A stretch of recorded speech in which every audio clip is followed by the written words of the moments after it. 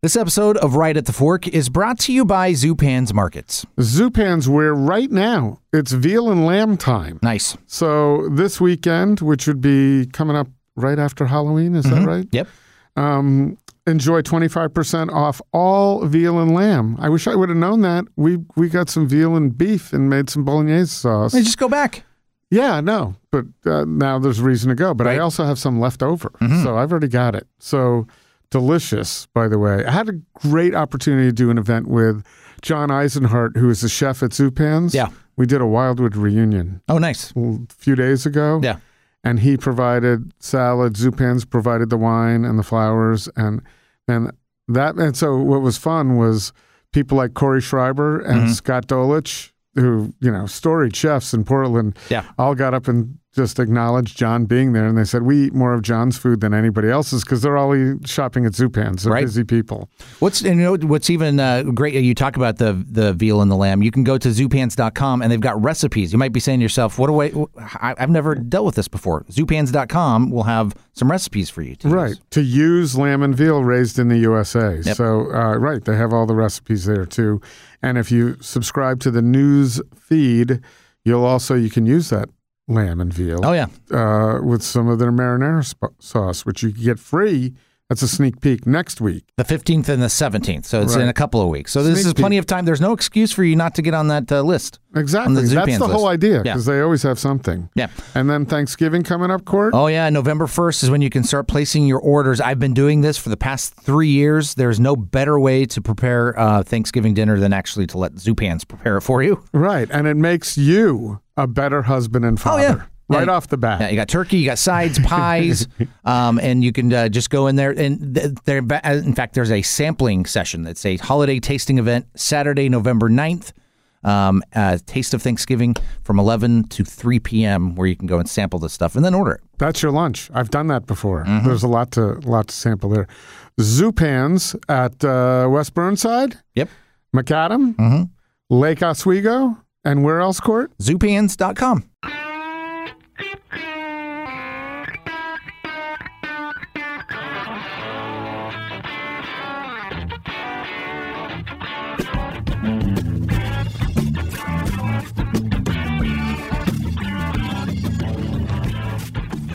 Here we are, time once again, Portland's Food Scene Podcast. It's Right at the Fork and fresh off the boat. Well, actually, you took a plane back from Europe. Well, I was on a boat at one point. I went from Copenhagen to Oslo. Yeah.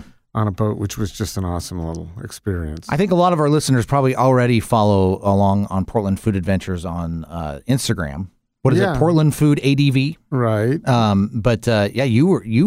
You did some travels there, man. Right. And I don't have so much patience with social media. I need to get better at stories. Yeah. I'm just not there yet. But now I realize they changed the algorithm. Right. So stories stand out and nothing else does. Yeah, nothing else does. So anyway, my Instagram feed is a mixture of food, dogs, manzanita, and some travel. Yeah. So the last month was pretty cool. I went a lot of places. Yeah. I got to drive a little Mercedes convertible on the Autobahn. Nice. That was a lot of fun. What was your top speed? I didn't get go crazy? going that fast. Not only that, but it's all in kilometers per hour. I was going to say, just say it in kilometers. It sounds bigger. Yeah, so 100? It was up around 130, I think, or 140. But I wasn't trying to go. I'm usually someone who wants to try to go fast. I'm going to do the quick equation there. 130 kilometers is probably like 160 is 100. Oh, right. So you were probably about 80. Oh, no, I went faster than that. Maybe you got up to 160? 150. Yeah, 150. okay. Yeah. Because I've done, 100 plus in Oregon roads. Nobody knows. What? No, but that was years ago. Sure, right. Years ago when I had the Infinity. Sure. That was that. Anyway, that's Chris Angeles, Portland Food Adventures. Oh, my God. We just got That was the longest now. intro ever. Yeah, Court Johnson from Kink.fm over here. Yeah.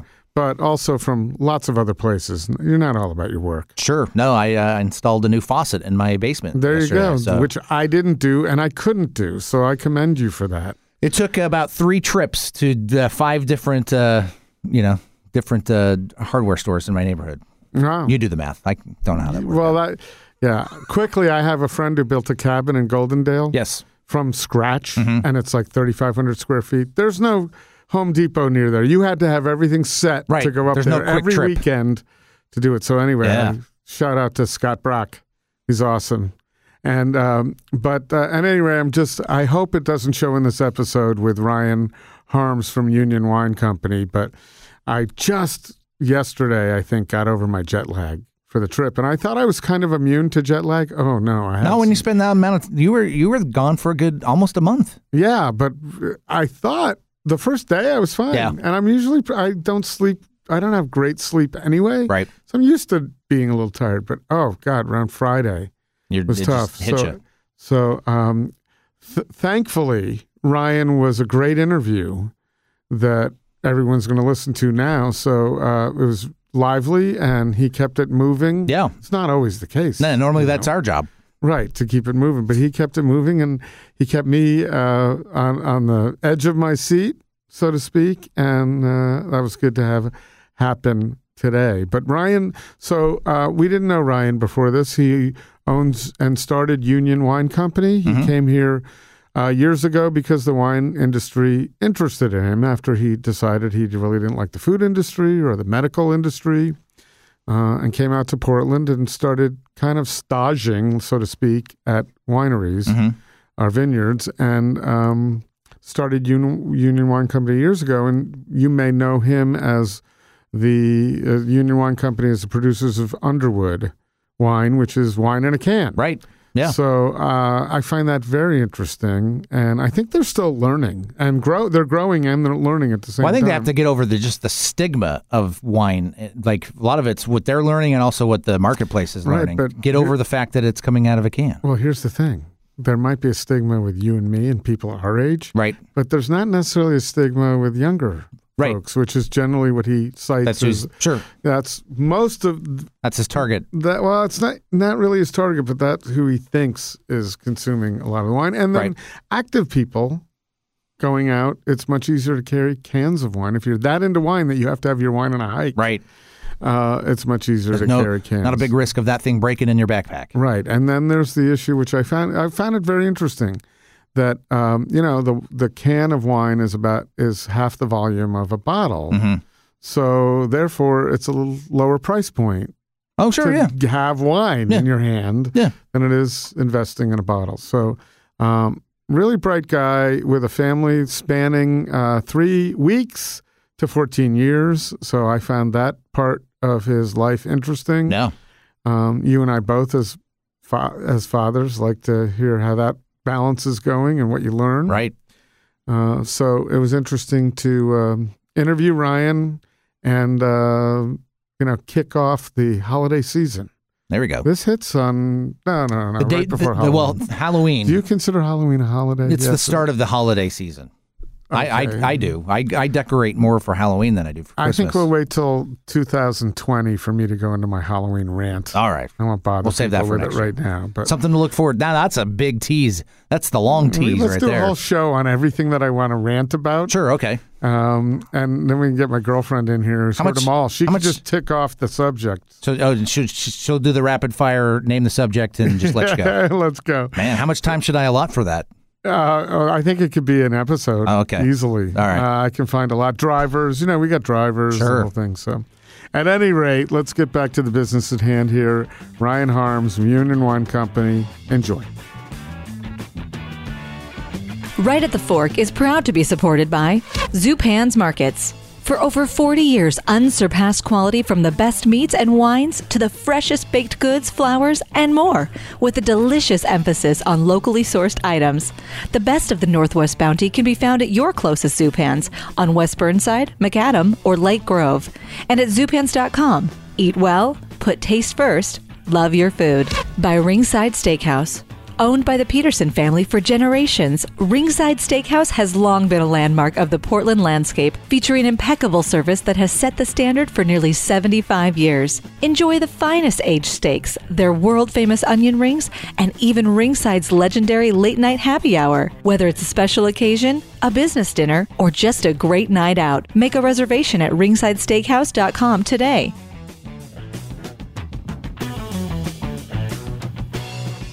What's Parliament? Oh, it's a local creative. I guess they'd probably call themselves a creative agency. Oh, free swag from somebody. Oh, good. It looks good. Yeah, I would hope they design things. So. That's the whole idea. There's one firm in town that shall remain nameless, if I could actually remember the name, that it seems like everything they produce looks the same for every client. Yeah. I know who it is. I remember them. But so I used to be in that business. Oh, really? So I can't imagine producing the same look. But that may be how they generate business. That's the look that people want. Yeah. So I want that look, so I go to them. Yeah. So is that what brought you out west? No, what brought me out west was this beautiful place. Wow. So did you want to interview me? Let's do that. Yeah. I can't talk much about wine, but that's what you're here for, so we'll defer back to you.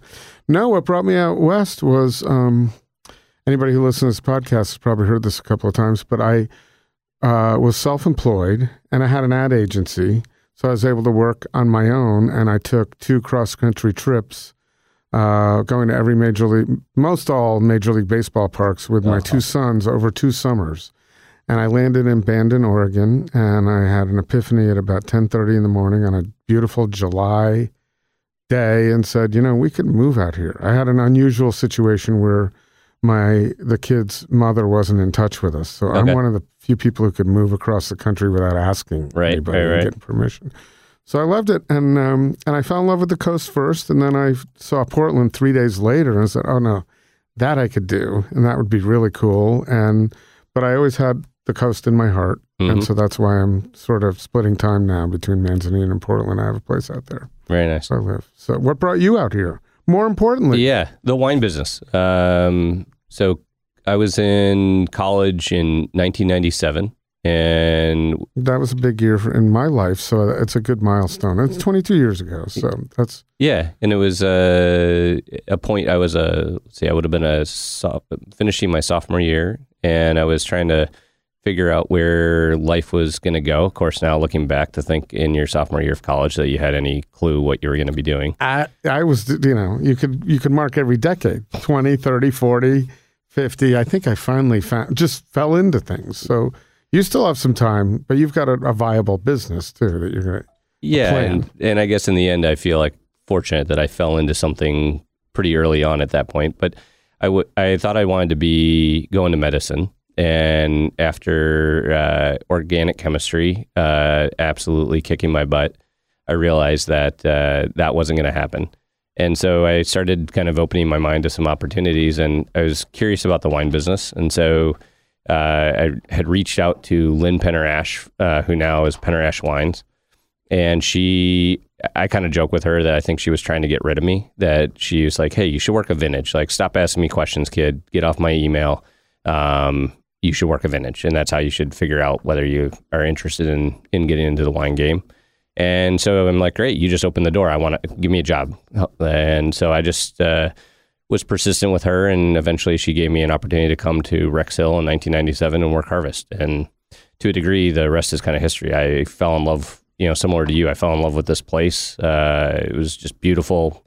I have West Coast family, but I'd never been to the Pacific Northwest, and same with me. I always knew I'd love it, and I'd never been here. Yeah.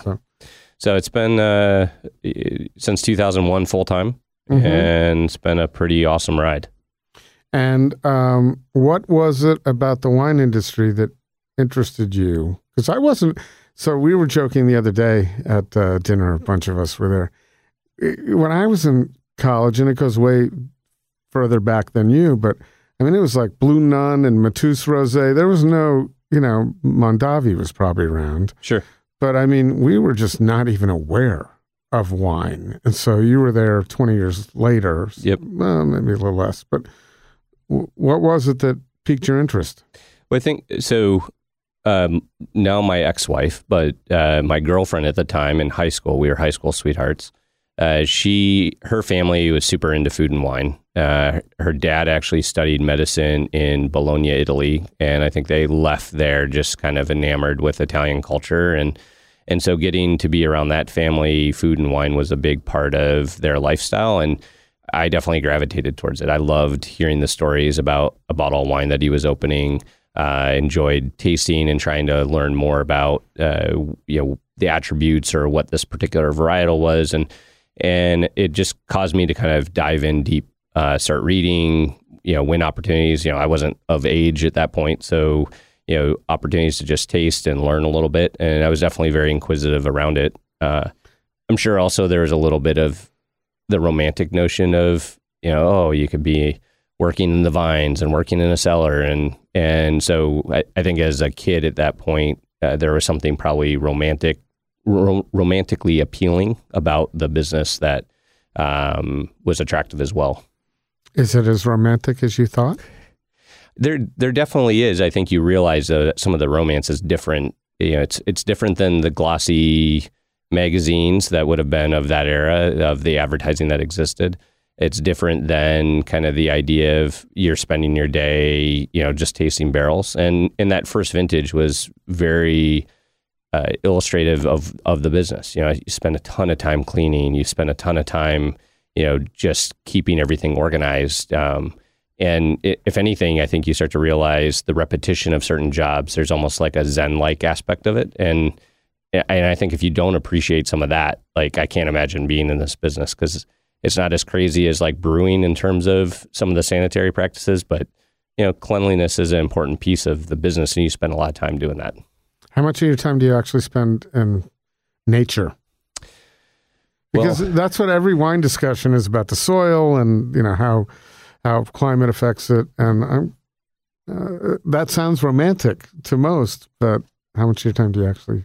Yeah, and so through my career, that's changed. Early in my career, I spent a lot of time working for Berkshire Wines, was much more out in the vineyard. And I think you learn quickly in this business, and I think in particular in Oregon and in the North Willamette Valley, farming is so critical to, and the quality of farming and the attention to the details is so critically important to the end product. And so very early in my career, the experience that I got was really focusing on that side of the business. And I managed some small vineyards and had a point in my life early in my career where I spent a lot of time out in vineyards. And that is romantic. I can certainly look back at some points and be sitting on top of a John Deere tractor out in a vineyard, and you're watching the sun come up and you're seeing, different mountain peaks from around Oregon and even up into Washington. And I mean, those are pretty magical moments while you're sitting there, flail mowing a vineyard or something. Mm-hmm.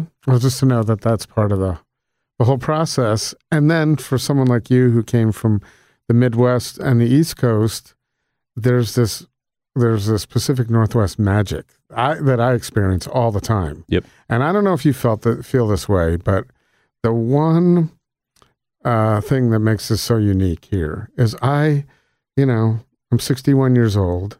I live some nice places.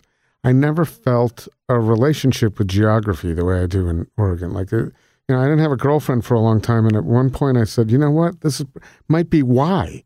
Because I enjoy being with all these different places in Oregon and with my dog, and I'm all so happy. Do you have those moments too, where you're just thinking this is wonderful? Well, I can't say that it's inhibited me from having a girlfriend or having relationships. Well, I don't want to go into all of that, but I think some of that is a little justification too. But I was very happy with Oregon. I mean, it made me very happy. No, I absolutely would agree with that. I think for me, so I've always lived in Portland and then worked out in wine country. And I think the thing that always blew me away is how quickly you could take a right-hand turn off the highway going out to wine country and you would be in the country. And you can so quickly find nature and be in nature here. And really in a way that's like, if you didn't know your way around, you could be lost out in the woods pretty easy.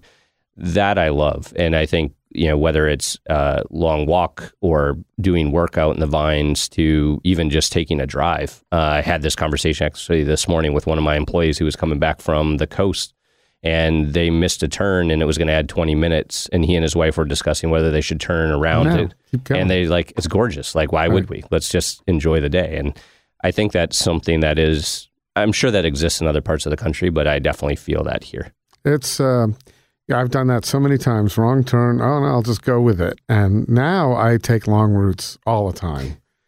And it's kind of crazy, but it's so enjoyable. And then I have a friend who's got a plane. And we used to meet at Troutdale and say, where do you want to go today? And so he and I would marvel. He was from the East Coast also, grew up there.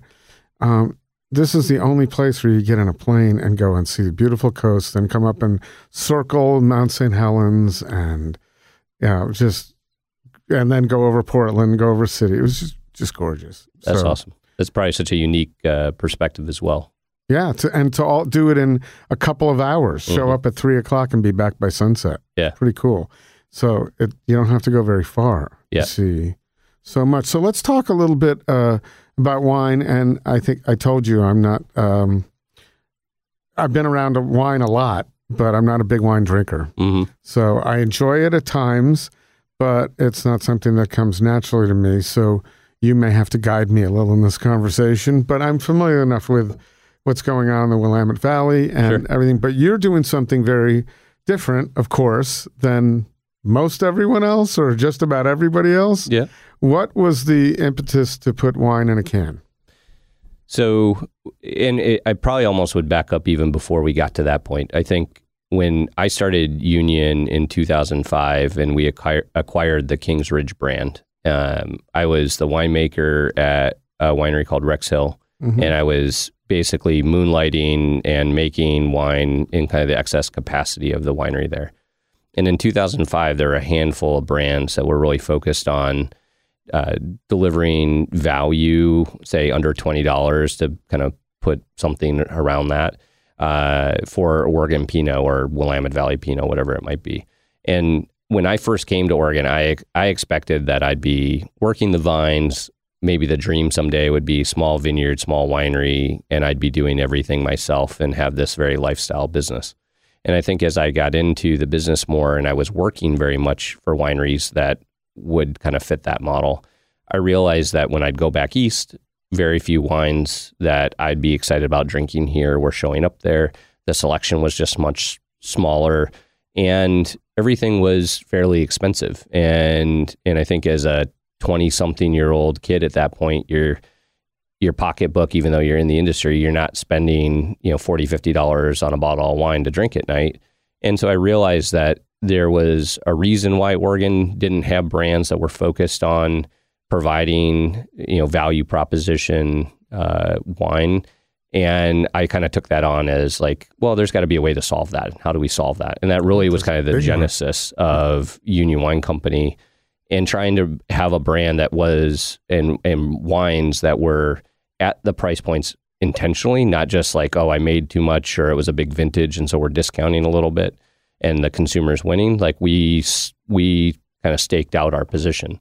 And so today there's 5 brands and Underwood is our Oregon proposition. So we source fruit and we grow fruit all over the state. And in 2014, we introduced commercial wine in a can. And that idea goes back to around 2012 when I was reading some stuff and some people were talking about canned wine that was kind of sporadically. There's a producer in Colorado who was doing a little bit of it, but they didn't sell it outside of basically Denver. And there are some folks in Australia who'd been doing it. And it was just like, wow, this is kind of interesting. Like this fits our mantra and kind of who we are.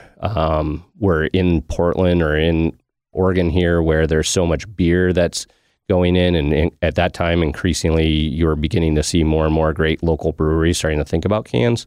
And so it just opened the door of a conversation that we had internally. And by 2013, we said, hey, let's find a mobile canner who could get and work with us on this. And so we ended up identifying someone who, was just crazy enough to kind of jump in and give us the opportunity to run a small run. And so in the fall of 2013 at the Feast Portland event, we launched wine in a can. And at that time, it was not for commercial sale. So it was just a 12-ounce can. And the popularity of it, the interest in it just took off. And how did you know that? Well, certainly just coming out of Feast, there was a lot of media attention. And I like to kind of tell the story that in like early November of that year, we were featured in Fast Company as an innovation story. And, for a kid who came out here pursuing his dreams, just getting into Fast Company and being connected to such an entrepreneurial publication was, one of those moments where you kind of pinch yourself.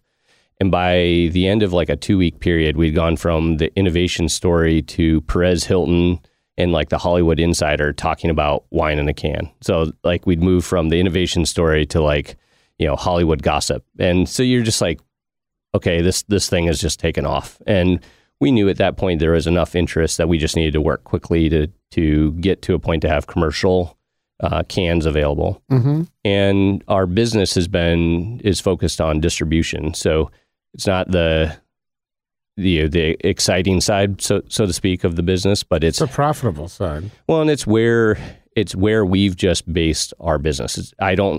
Less than 1% of our business is done direct to consumer or online. We've never focused on that. Everything is through the distribution channel, but it's also a way for our products to make it not only around the U.S., but actually, with some export as well. And I had our distribution partners also reaching out in kind of the early part of the winter of 2013 saying, when can we get this? How do we get this? Because they saw the market opportunity for it as well. And didn't they have, I have a lot of questions about this because as someone who came from ad agencies, did you do focus groups? And did you know beforehand that there was going to be demand for this, or was it a hunch? So when we the very first kind of non-commercial run, we probably did about 40 cases of Pinot Noir and 40 cases of Pinot Gris. And quite honestly, I figured after Feast, we'd probably have a bunch of canned wine that we'd all take camping, and that would be the end of it. I certainly had no idea. So there was no focus groups. This was very much, I think, instinct, intuition, and maybe in part too, it was looking at Underwood as a brand and thinking about some of the brand values and what it stands for, and really saw in cans that a can kind of exemplified the brand. We talk a little bit about pinkies down, and you're holding on to a 12-ounce can. It's kind of hard to get your pinky in the air. You can't really stick your nose in a can.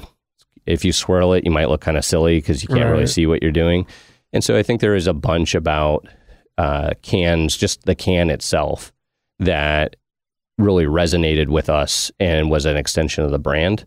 I look at beer culture and think about how many times have I been drinking a $10 six-pack, $12 six-pack with a bunch of other folks, and you're sitting around having a great conversation like this, and you're not focused on like, oh, is that strawberry or is that cherry? Like, in wine culture, so often it becomes about this like analysis and picking apart. And yet in beer culture, and I know it exists in beer culture, but if you look at a lot of people interacting in beer culture, that doesn't seem to be the central point. They're enjoying it, but it's not what they're selling on TV.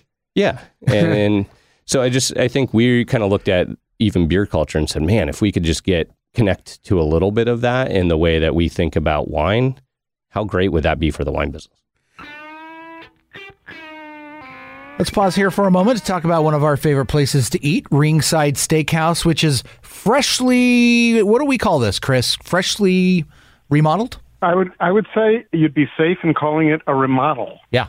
And a little bit of let's call it enhanced, remodeled and enhanced. Love it. And by enhanced, I'm referring to the menu. So they have some new dishes on the menu that are pretty great. I had the crispy octopus the other day. Yeah, this is the crispy Spanish octopus on the starters menu. Yeah, exactly. And it also happens to be on the bar menu. And so one of the things, if anybody is familiar with Ringside Happy Hour, which occurs after 9:30 p.m. and on Sundays from 4 to 5. Sundays from 4 to 5. Ringside's well known for having, at those hours, one of the best happy hours you can find on the planet.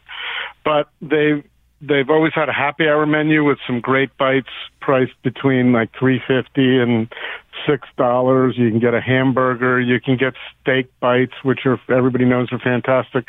But they've now taken the bar menu, and during those hours, you can get half price on that crispy Spanish octopus. You can get Vietnamese steak tartare, jumbo shrimp cocktail, anything on the bar menu, half price.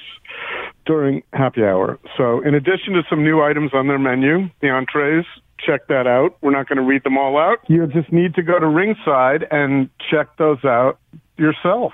Yeah, and part of the enhancement that we were talking about, the sunken bar is now expanded. Right. So it used to be that just Jimmy could fit back there, and everybody knows Jimmy. But now Jimmy and Andy, whom I met at Fish House and now is over at Ringside Steakhouse. So they can fit two people back there. Your drinks come up faster, and it's twice as cordial as it was before. Very nice. Now, with all these enhancements and the remodel, there are some of those things that you love. They're still there. Monday is prime night, and they have their 3-course supper specials. So the things you love still there, and then now more things for you to love. Right. And so Ringside, it's a classic in Portland for now 75 years. The Peterson family has owned it. So, Portland's all about the next shiniest thing, but I like to believe that the restaurants that have stood the test of time are those that should be visited and on the top of everybody's restaurant bucket list. Ringside Steakhouse should be right there. That's right, and it's easy to set up reservations. You just go to their website, ringsidesteakhouse.com. And also the price point, have you been to Bologna, by the way? I was going to ask you. I have. So you've experienced that.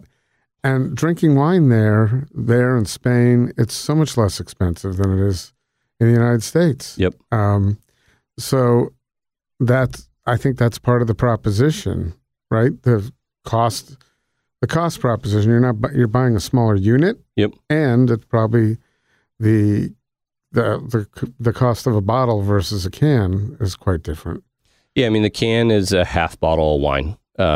So we produce primarily a 375 ml can, which is just slightly taller than a 12-ounce can, which I think a lot of people think about that and they're like, really? That's a half bottle of wine or equivalent in there? I wouldn't think that. Yeah. So one thing you do have to be careful of, because you will consume wine in a can similar to the way you consume other canned products. And so we tend to slurp and take it down a little bit faster.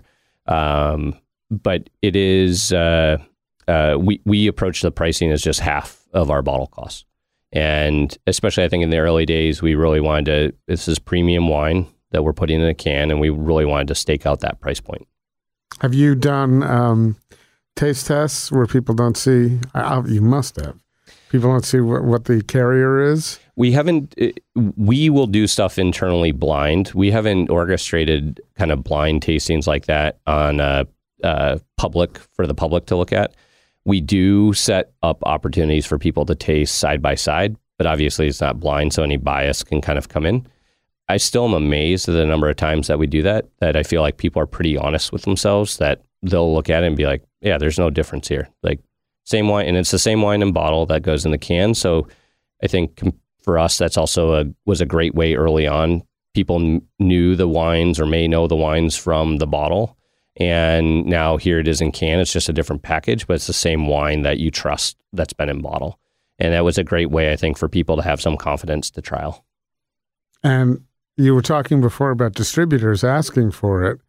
Well, from a business standpoint, they have the opportunity to go to everyone, all their suppliers, and say, hey, have you thought about cans? Were you concerned with that? And does it matter to be first to market? I'm sure that it's come up elsewhere now, right? You've got competition in cans. Oh, absolutely. Yeah, I think so. There definitely, I think, is a first mover advantage, and that's why there's that term. We've benefited from that, and I think I like to believe that we've done a good job too of helping to establish a new category that didn't exist in wine. That's probably a pinch me moment for me, to actually think about my career and know that this really didn't exist as a category. And then we came in and have helped to create it. Last year, Kroger and Walmart, basically committed to the category. And those are large retailers who don't tend to really be moving on the leading end of trend. And so to see them committing shelf space, which, for them distills down to some kind of revenue per square inch or something along those lines, that for them to commit to the category is them saying it actually is a category. It's not a fad. Well, they have the ability to build the category too. Exactly. If no one had ever heard of it, there it is. They've got the distribution on the shelf. Yep. So. Yeah. So I think for a long time, I think we managed some of it as when's the gig going to be up? Yeah. When's somebody going to be like, this was cute and this was fun. It's not serious, and the consumers weren't there. And so we were probably cautious about how much we could afford to lose in essence in that.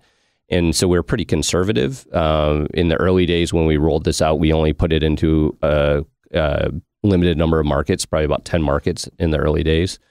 That wasn't intentional on our part to kind of play the supply-demand game, but in essence it did. By limiting the number of markets that could have it, we had a lot more markets that wanted it. We also were fortunate that we were continuing to have success with that. And literally at one point we had someone accuse us that as we were running out of stock of certain products that we were just playing kind of a supply demand game. And it's like, I would love to supply you with everything that you could ever want. We were having challenges of getting cans in time. We were having challenges of producing enough product through the small canning line to be able to keep up with demand. Like we just had legitimate issues and early growing pains, but some of that, even though maybe it had perceived negativity, I think at the end of the day, actually created more excitement around the category. And that was very good for us in the early going. So, and that was 6 years ago? 5? Yeah. So spring of 2014 was the launch of the first commercial cans. And so what percentage of your business now is canned versus bottled?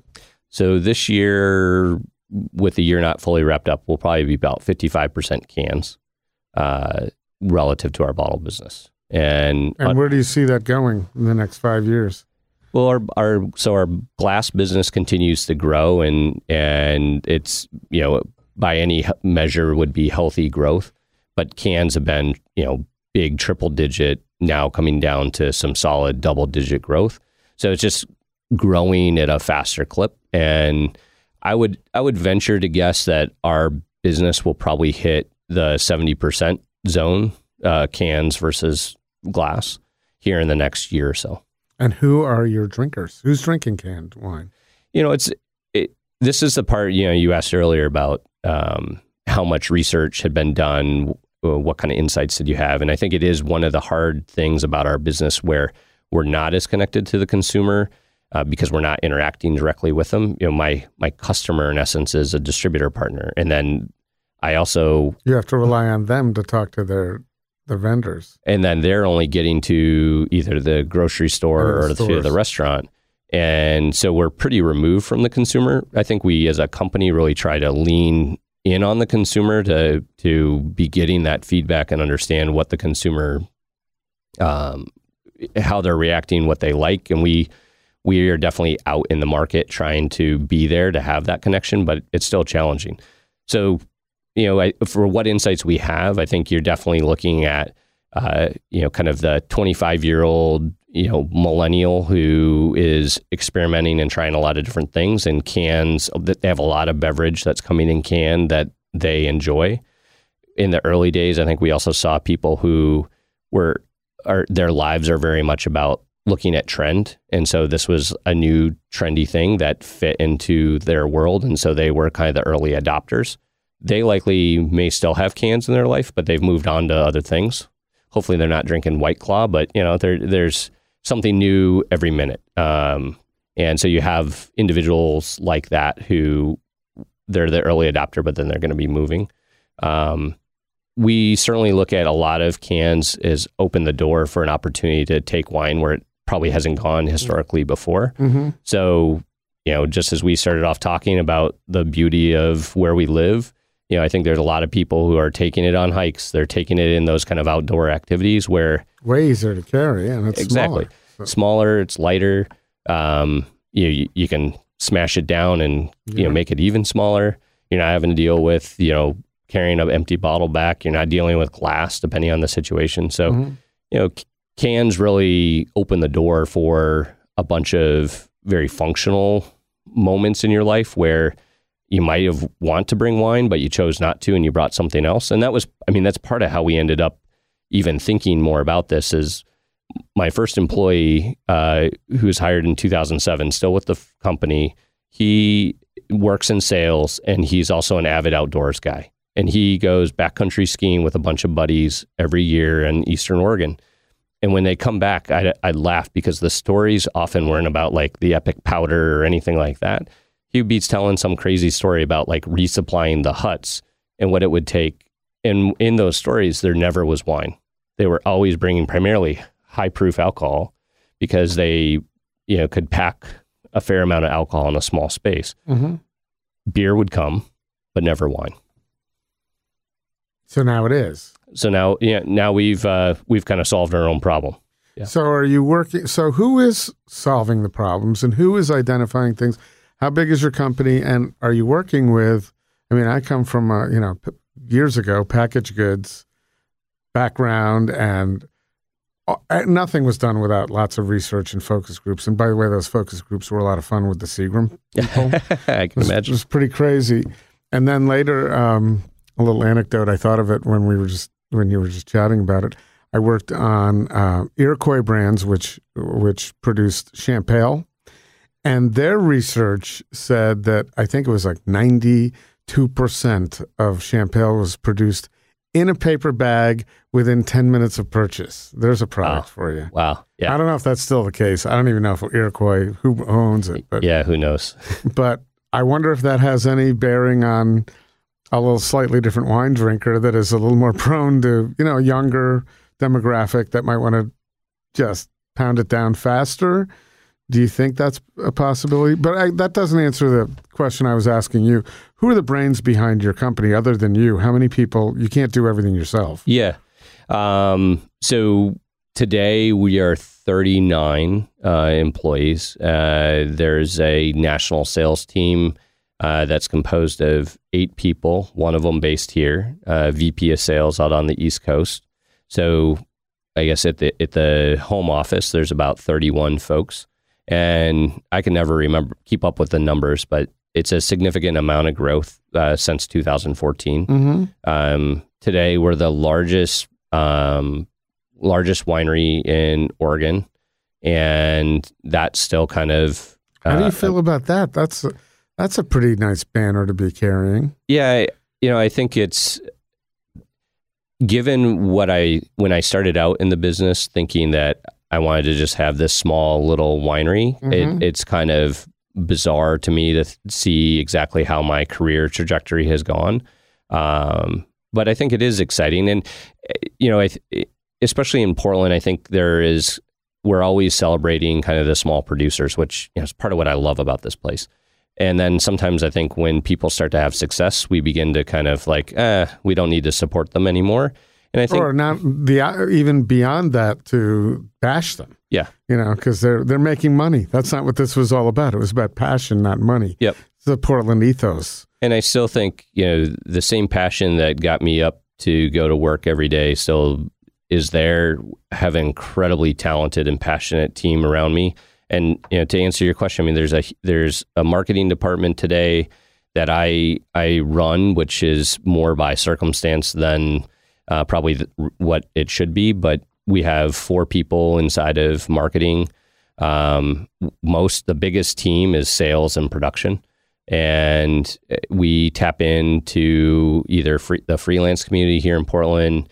There's some great, just as you were asking me about Parliament, there's some great local agencies in this town, and so depending on the projects, we'll tap into some of the talent that's here.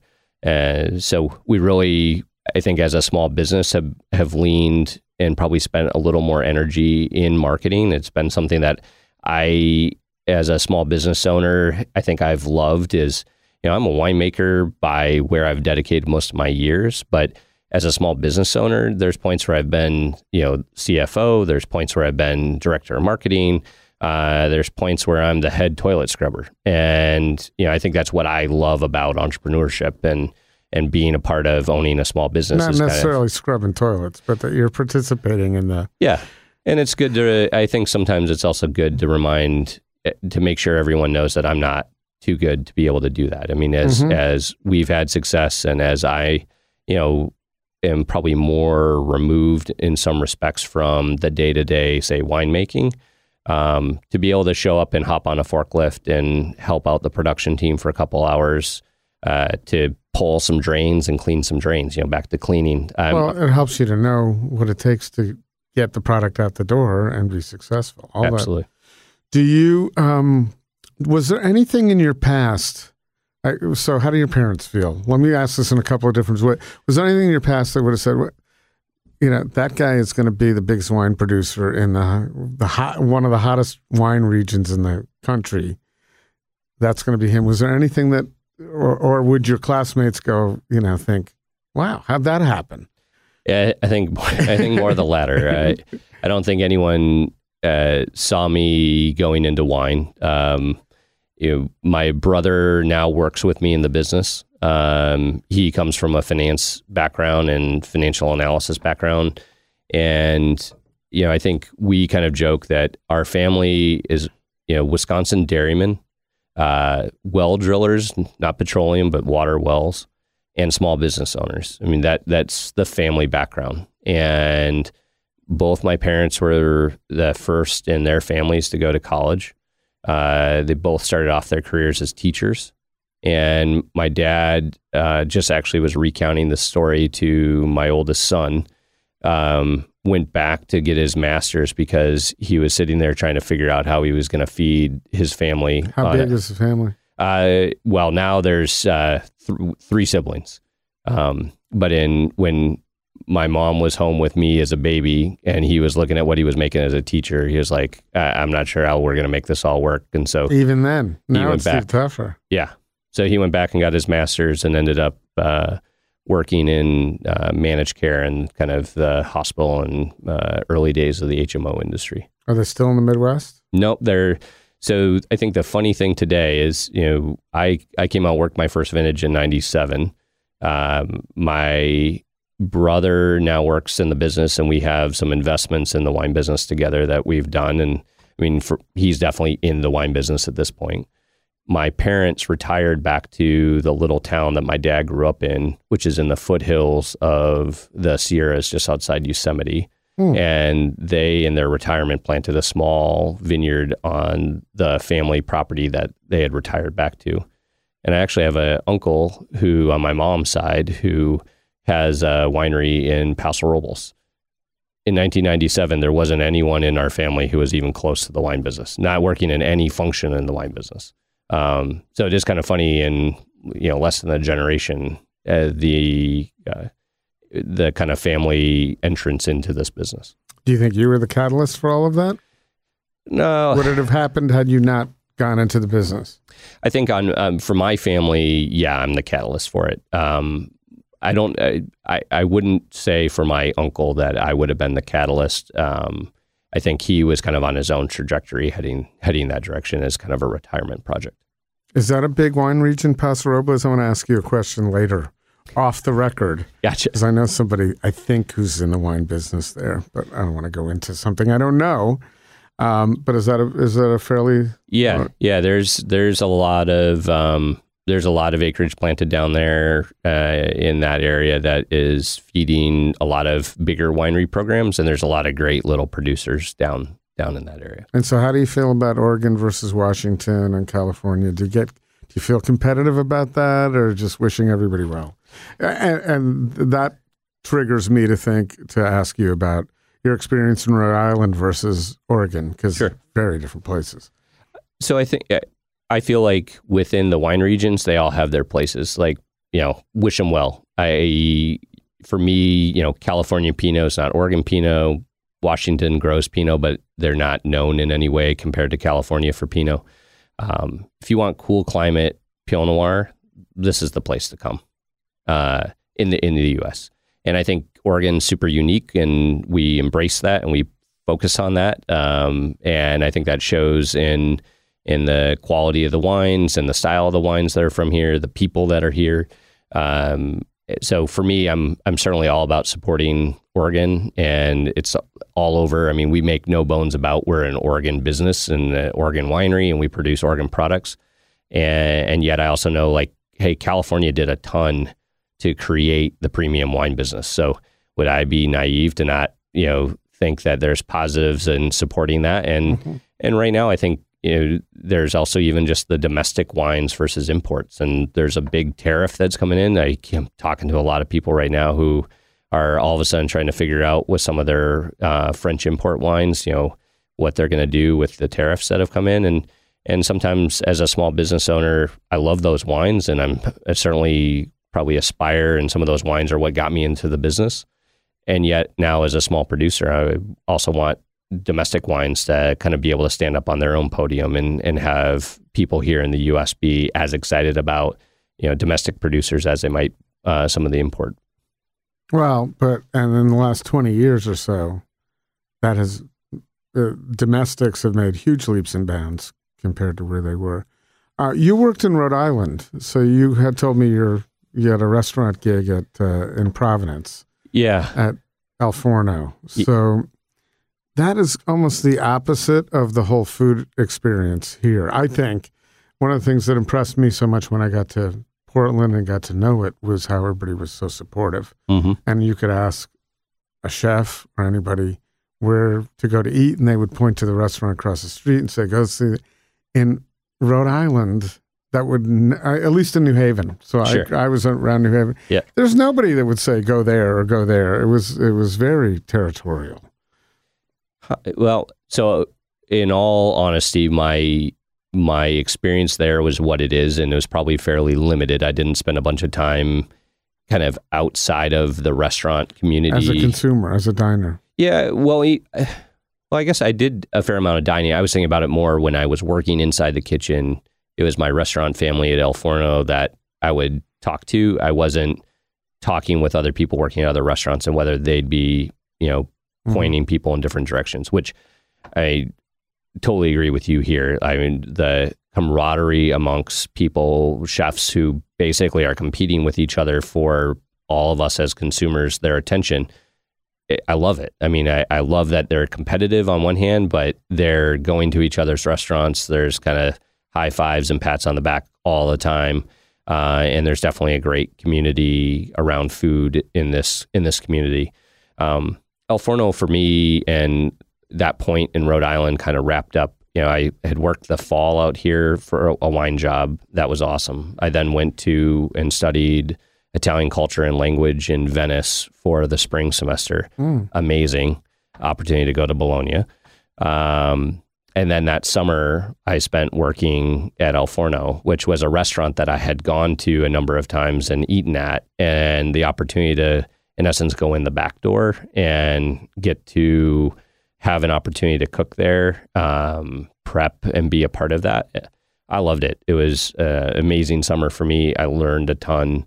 And it also was, I realized that I didn't want to be in the restaurant business. The opportunity to work there was amazing. The culture around that restaurant, George and Joanne, who founded it, and what they had created was quite magical from my perspective. And I said to you, is before farm to table, I think was even a thing or a phrase that was used. And I still remember one day waiting for corn to arrive in the middle of the summer, and the farmer had waited because he wanted a couple more hours of sun to shine on the crop before he picked corn to bring it in from Little Compton that day.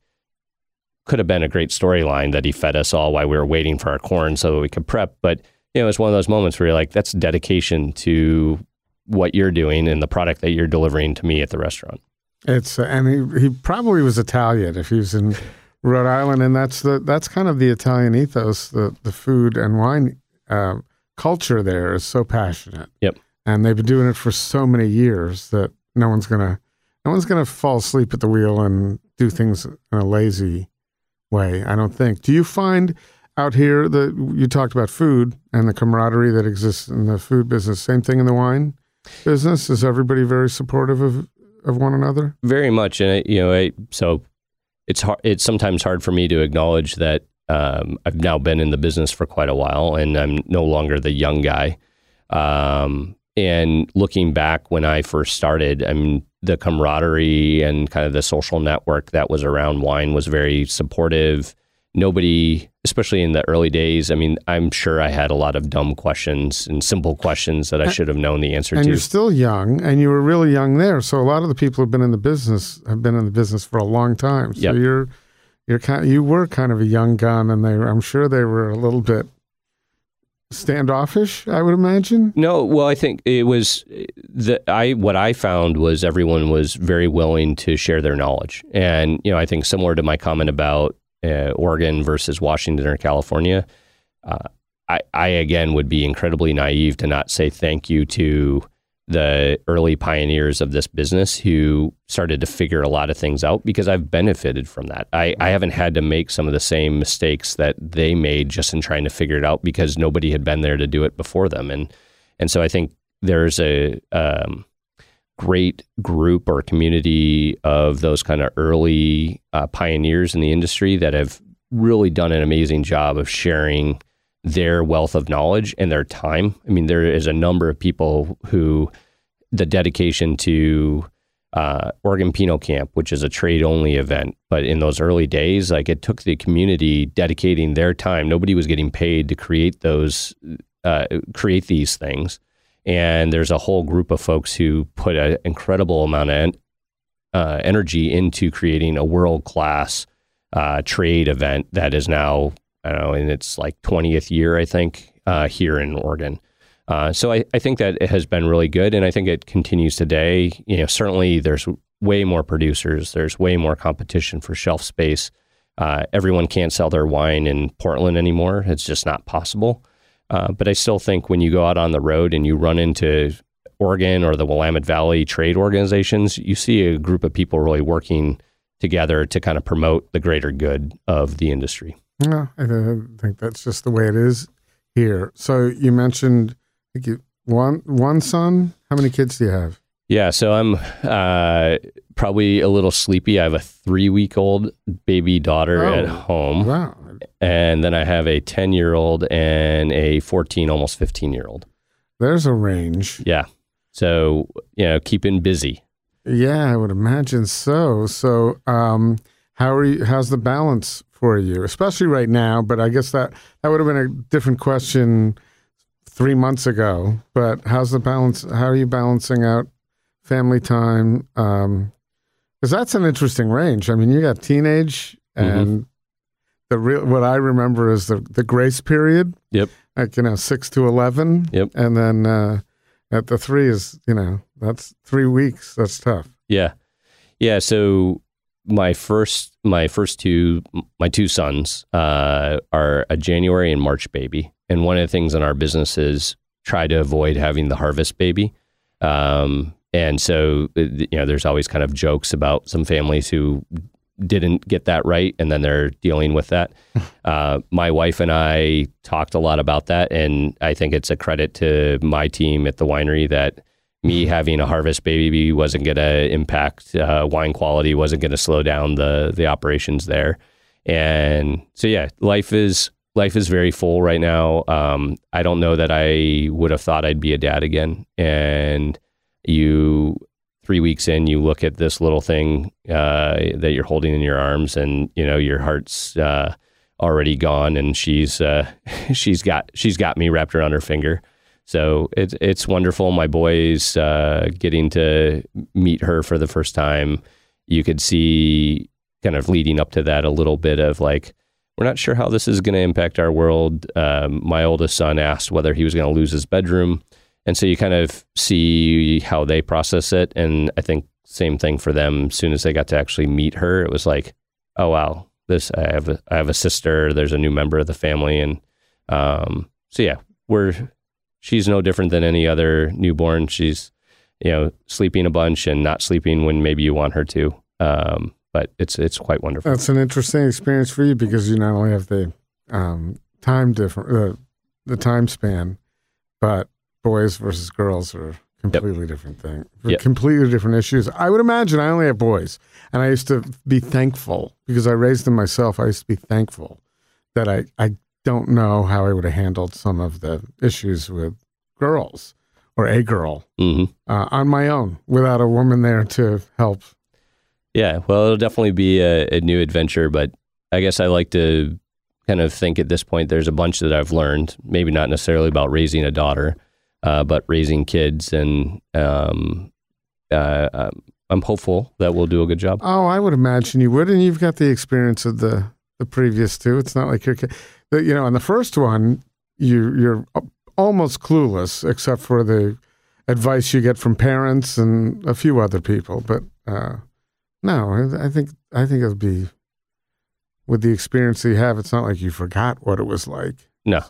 No. And now they have many more things. Oh. All the strollers, you look at the technology and everything and the monitors and all that stuff, Yeah, though I will say it's been interesting going back through, because there is a lot of stuff. There was a lot of stuff when my kids were, the boys were born as well. And I think now I look at it more like, okay, you don't need everything. Like, I'm being sold things that they're trying to convince you this is a need, and now trying to sift through and like, what do we really need? And then what's kind of a nice to have, or you really don't. I think the biggest one that blew me away is we had a friend who's in the Bay Area, who's in the high-tech world. And she had said, oh, you guys have to get, and I'm going to get it as a gift for a rental, is this bassinet called a Schnoo. And she's like, all my friends, she doesn't have kids, but she's recommending this to us. And all my friends have said this is the thing to have. And so I was very not interested in it. It's like a Wi-Fi enabled bassinet that moves and reacts to your child's verbal unrest. And just what you need, one more notification in your life about that. Yeah. And so I'm like, that just seems like somebody's kind of out there on a limb. And then we hired a doula to help us through some of the birth process. And when I was talking with her, she was like, oh, they're amazing. And so at that point, I'm like, all right, I have an idea of where you're at. And so we have this Schnoo that I can say is pretty impressive. As the baby gets more and more upset, it changes both its movement and kind of audio, and to help calm the child. And I guess there are some benefits to some technology. It's working. That's interesting to hear. Now, if they can apply some of that stuff to dogs as well. Yeah, the dog's under the bed whining probably at that point in my house. What kind of dog do you have? We have a 2.5-year-old Labradoodle. Oh. She's a sweet dog, but she has a strange behavior of diving under the bed when she doesn't want to leave the bedroom. My golden doodle, the new one, he's not the puppy anymore. He's almost 2. He sleeps under the bed. He's 60 pounds. He manages to slide under the bed. And I like that he's there. But now lately I'm noticing he's on top more. And I also have a 15-year-old Labradoodle. Ah. So I wish you long, happy life with your doodle. Yeah. They're great dogs. No, she's sweet. She is not the brightest animal, but she is a very, what she does not have in intelligence, she makes up for in being just a sweetheart. Yeah. Well, I think that's almost more important, because intelligence can get her and you in trouble. For sure. 100%. So, but sweetness is always going to be wonderful. What do you wish your children have interest in the wine business? Is that something that would be important to you to pass that on? Would it be disappointing if they didn't want to do that and want to become rock stars? So it's definitely something I think more about today than I ever have. Having a multi-generational family business has so many challenges, and you see, especially in the wine business, there certainly are some, and I'm sure they have their challenges, but there's something appealing or kind of interesting to me about that. I think the other side, though, if I look back at my childhood, nobody ever set expectations of what they thought I should do or where I should go, and I ended up doing what I'm doing and love what I do. And so I think for me, the last thing I'd want is somehow the business to feel like it's something they have to do.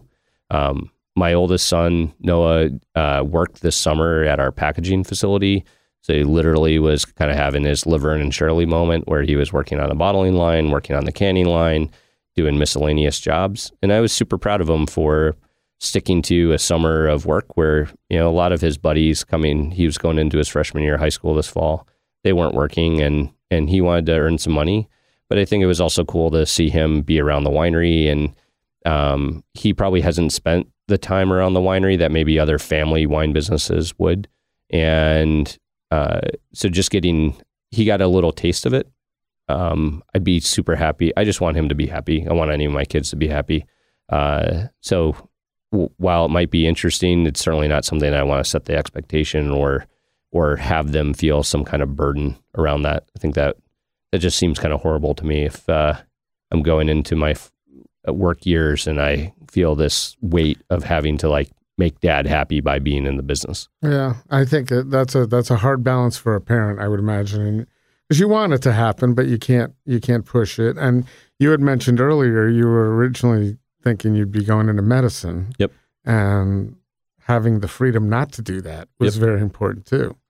Yeah, absolutely. And I think, hindsight is a wonderful thing, but kind of looking back at how my parents kind of managed some of those things, I think they did a great job of just encouraging me to make decisions, and they may not always have agreed with it, and they probably didn't always share unless they really disagreed with it. They didn't share how they felt, but they allowed me to make some decisions to explore and learn about things that I would be passionate or excited about. And that's pretty awesome. To be that thoughtful about that without kind of guiding. And I'm sure my dad's probably pretty good at a guiding hand, and you don't even sense it on your back. He's a teacher. He was a teacher too. So that helped.